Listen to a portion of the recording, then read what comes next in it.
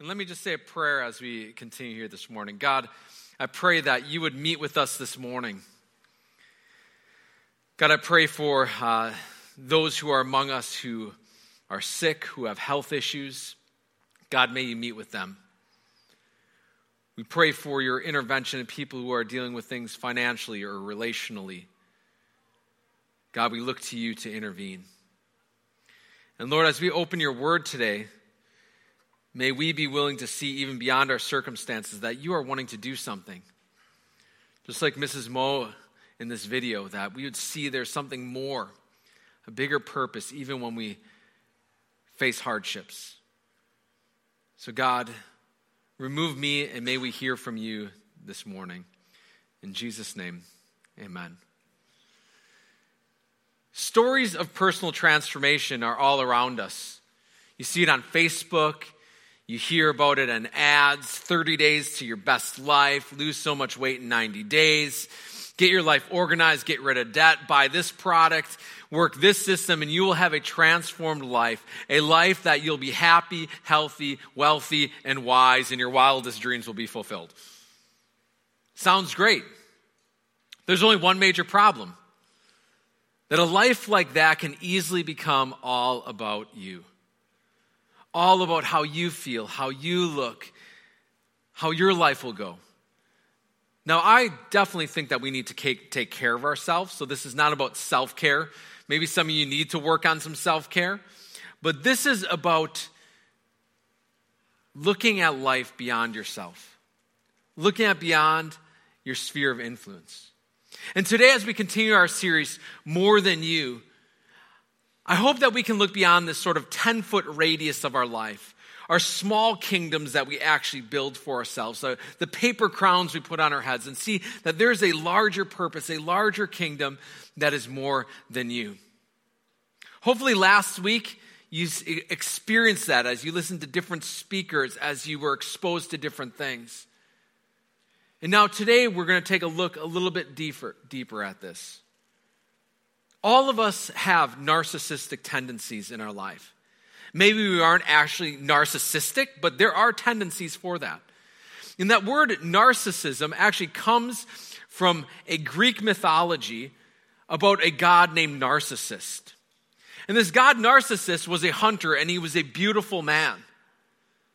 Many people fell in love with him and wanted to be with him. And then one day while he was hunting in the woods, a nymph named Echo saw him and fell in love with him and followed him through the woods till finally Narcissus recognized he was being followed, and the nymph Echo revealed herself to him. Echo tried to give Narcissus a hug, and he pushed her away. And because of that rejection, Echo went and roamed the woods until she faded away, and all that remained of her was an echo. Echo. That's where we get that word from.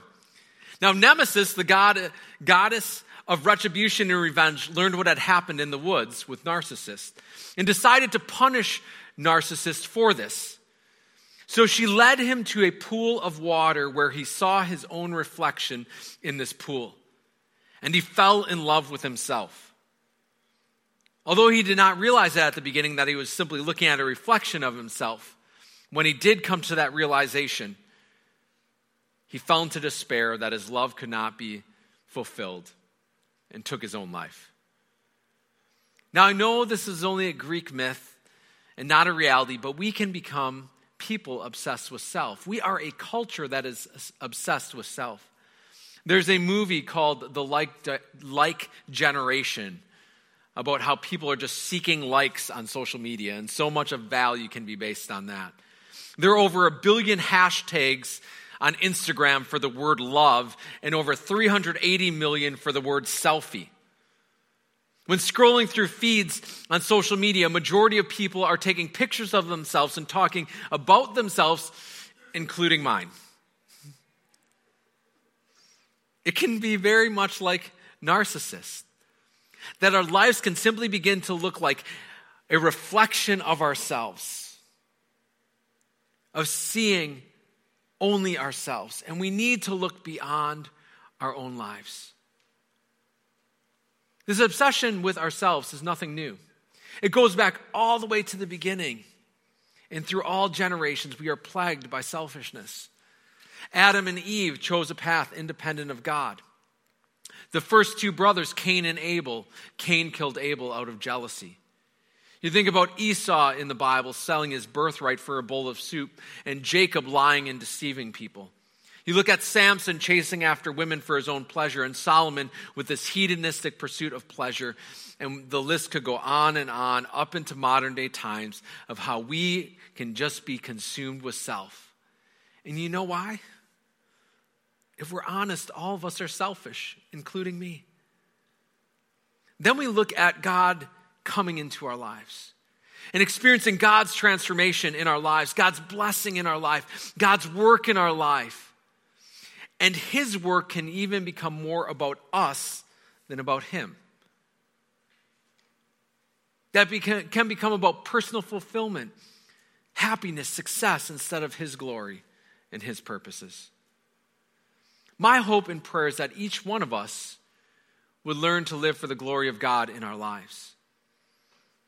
So to this end, at DAC here, we formed a mission based off of God's mission in the Bible, and we articulate it like this here: to see people transformed by Jesus, empowered by the Holy Spirit, and launched on mission. That we believe your life is bigger than you, and this is not a simple start and finish process. This is more a cyclical process like this. That if you are experiencing the transformation of Jesus and the empowerment of God's Holy Spirit, it will naturally lead towards you being launched on mission, where more people will encounter Jesus, and they will have a transformational encounter with Jesus, be empowered by the Holy Spirit, and launched on mission. It's a never-ending thing until all people ultimately know Christ. And today we're talking on this little wheel here about being transformed by Jesus. That God's transformation in our life is about us, but it goes beyond us and is more than us. Because all of us struggle with this, even when it comes to following Jesus. Jesus' 12 disciples struggled with this. A disciple is simply a learner, an apprentice, a student. And when Jesus called his 12 disciples or students to follow him, it was a mixed bag of people. You had a tax collector working for the Roman occupying force. You had a few fishermen, a thief, a political extremist, all put together in this close proximity with Jesus. And to think that all of them had pure motives for following Jesus, really? There was a whole mixed bag of why these guys were following Jesus. In one case, two of the brothers, James and John, who were fishermen, went to Jesus. Well, in one account, their mom actually went to talk to Jesus. How embarrassing is that? Two grown men, and mom goes to talk to Jesus. And what they asked for is they went to Jesus and said, Jesus, can we have the places of honor at your right and left hand? Can we have that prestige, that power in your kingdom? These guys had ulterior motives for following Jesus. They wanted an advancement of their career, a position of power. And Jesus turns it around on them in Matthew 20 and states this in verses 20 to 25. 25 to 28. You know that the rulers in this world lord it over their people, and officials flaunt their authority over those under them. But among you it will be different. Whoever wants to be a leader among you must be your servant, and whoever wants to be first among you must become your slave. For even the Son of Man came not to be served, but to serve others and to give his life as a ransom for many. The kingdom of God, following Jesus, can be described as an upside-down kingdom. People want power and position, and Jesus looks for people to come and serve. People want safety and preservation, and Jesus says, come and give your life and die for me. God's transformation is more than you. And transformation that ends with you will come to an end. If it's all about you, once your life ends, it will come to an end. But when we embrace God's transformation, and when we embrace serving and living beyond our own lives, that's a life that can outlast you. The Apostle Paul across Scripture is a great model of this. We first see the Apostle Paul in the book of Acts, and he's not called the Apostle Paul, he's called Saul. And Saul was a well-educated, passionate, religious person in the line of Judaism. He obeyed all the law, and he was so passionate about Judaism that when this new fledgling religion called Christianity began to spring up, he began to persecute the followers. The first martyr of the church, Stephen, when he was killed, Saul was standing there approving of his execution. Now, Saul was so bent on exterminating Christians that he got some letters to go and arrest Christians in a different city. So on his way, traveling to the city, he has a divine encounter with Jesus. A light from heaven comes. He is knocked off his horse. He is struck blind. And this voice says to Saul, "Saul, Saul, why are you persecuting me?" Saul responds, "Who are you, Lord?" And Jesus says this, "I am Jesus, the one you are persecuting. Now get up and go into the city, and you will be told what you must do." From that moment of encounter with Jesus, God tells Saul, who was later renamed Paul, "I have a purpose for you." That he was supposed to get up, go into the city, and he's going to be told what he is supposed to do. Because his transformation wasn't just about him. It was for a purpose. Now, as we fast forward a couple verses, God speaks to another gentleman named Ananias. And he tells Ananias to go and pray for Saul and pray for his healing. And he says this to Ananias in Acts 9:15-16. "Go, for Saul is my chosen instrument to take my message to the Gentiles and to kings, as well as to the people of Israel. And I will show him how much he must suffer for my name's sake." God's transformation had a purpose beyond Paul. That phrase, chosen instrument, has two dynamics to it. One is the choosing of God. That Paul is God's chosen instrument. The second is instrument. That an instrument throughout Scripture, that same word is used for like a vessel, a pot, a simple jar that has a functional purpose. That it's not simply to sit there, it has a purpose. And Paul is God's chosen instrument. You and I are God's chosen instruments. God has chosen you and he has given you a purpose. And that purpose is more than you. Later on in Paul's life, when he was speaking to one of his kind of understudies, Timothy, he puts it this way in the book of 2 Timothy 2, chapter 2, verses 20-21. "In a wealthy home, some utensils are made of gold and silver, and some made of wood and clay. The expensive utensils are used for special occasions, and the cheap ones are for everyday use. If you keep yourself pure, you will be a special utensil for honorable use. Your life will be clean, and you'll be ready for the master to use you for every good work." A few of my friends, when they graduated from high school, they decided to get their own apartment. And one thing, I don't know if it was in training or they decided because they moved out they didn't have to do this. They decided that they were never going to do dishes. I don't know if they even decided it, but that's what happened. Because when you walked into their kitchen, it was like a science experiment growing in and around their sink. It was disgusting. You didn't even want to go in there to get a drink of water. And when you walked in there, and if you wanted a fork to eat something, you would not touch one of those forks. You needed to drop a Lysol bomb in that kitchen to get things suitable to be used for the purpose that they were ultimately meant to be used for. And as you look in this passage in Scripture, you see that each one of us is a utensil. Each one of us is a vessel. Each one of us is a chosen instrument, but we make a choice. Are you going to be a cheap instrument, an expensive instrument? Are you going to be a clean instrument or a dirty instrument? Are you going to be living a life honorable to God and for his purposes, or are you going to simply choose to live for yourself? Just because you said yes to Jesus at some point doesn't mean that your life is clean forever. It doesn't mean that you're a vessel set apart for God's purpose. We need to continue to revisit that. to live in a life that honors God. And when God transforms your life, it's for his purposes. It's more than you.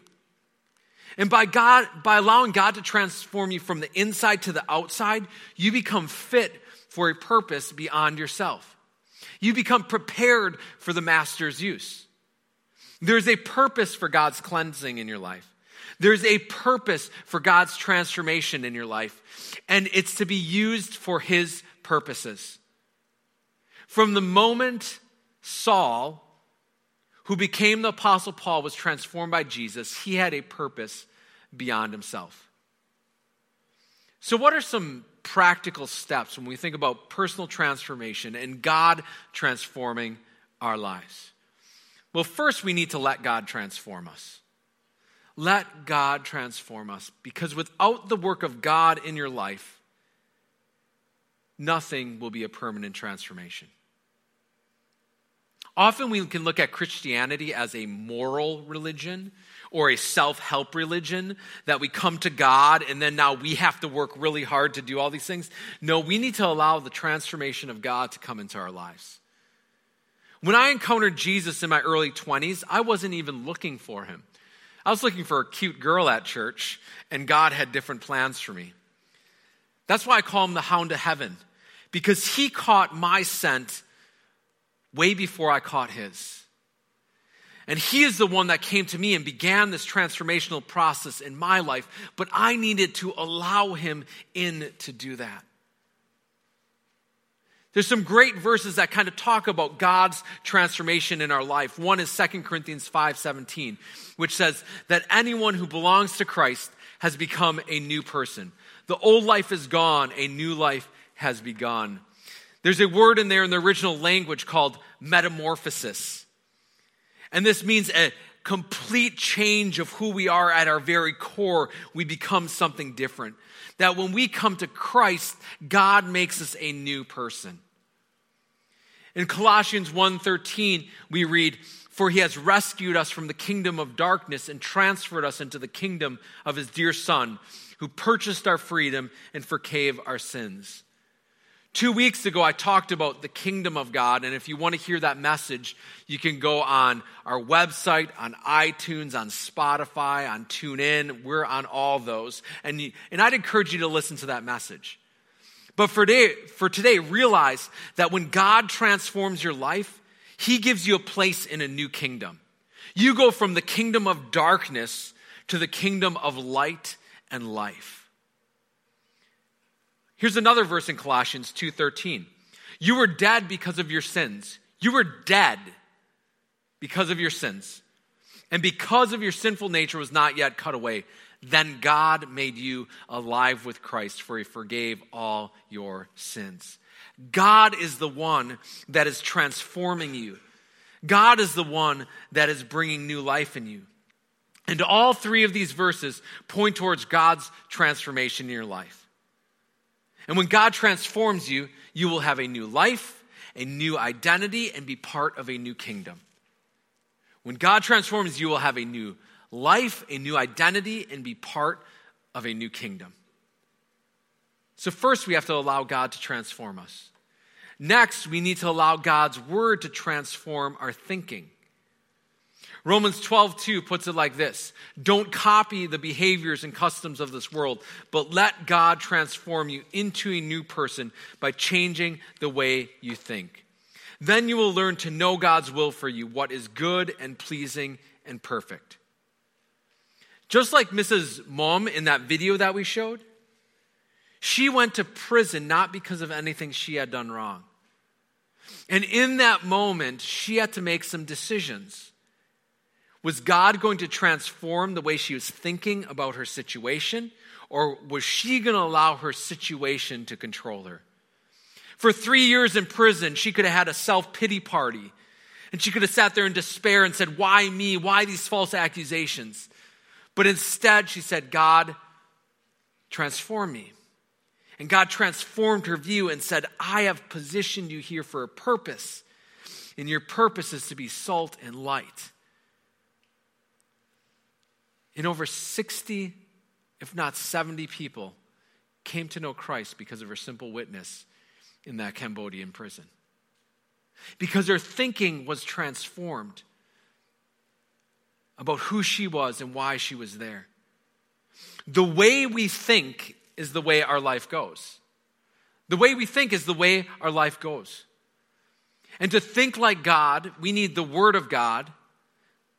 And this is not just getting in God's Word. This is allowing God's Word to get into us. And we have been given the Word of God to understand the mind of God so that we can live out the purposes of God.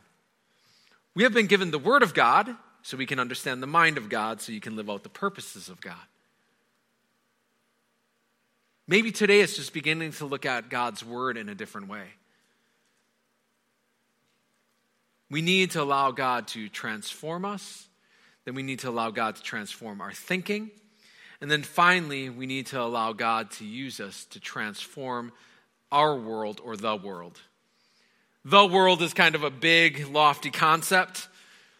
But if you think about your world, God wants to use you in your world, in your sphere, in your workplace, in your shop, in your conversations to bring his transformation to people around you. Listen, here are two stories. We've been encouraging you throughout this year to begin to share Jesus with your words and post them up here or submit them online, or show Jesus with your actions, and you can submit those out in the foyer on little cards with your hours or post them online. And we've been encouraging you to do this. We've told you can do it anonymously if you feel like it's boasting or something, or you can do it and say, hey, I'd love you to share this with other people because we want to encourage each other and spur one another on towards God's purposes. So here's two stories that were shared in the last week. Pam said, when I see someone asking for money, I have an internal debate with myself as to what to do. Today, however, was different. I saw a mom with her 2 children sitting near a store that I entered. I felt a nudge to meet this need practically. Instead of giving her money while shopping, I picked up some food items to give to her upon exiting the store.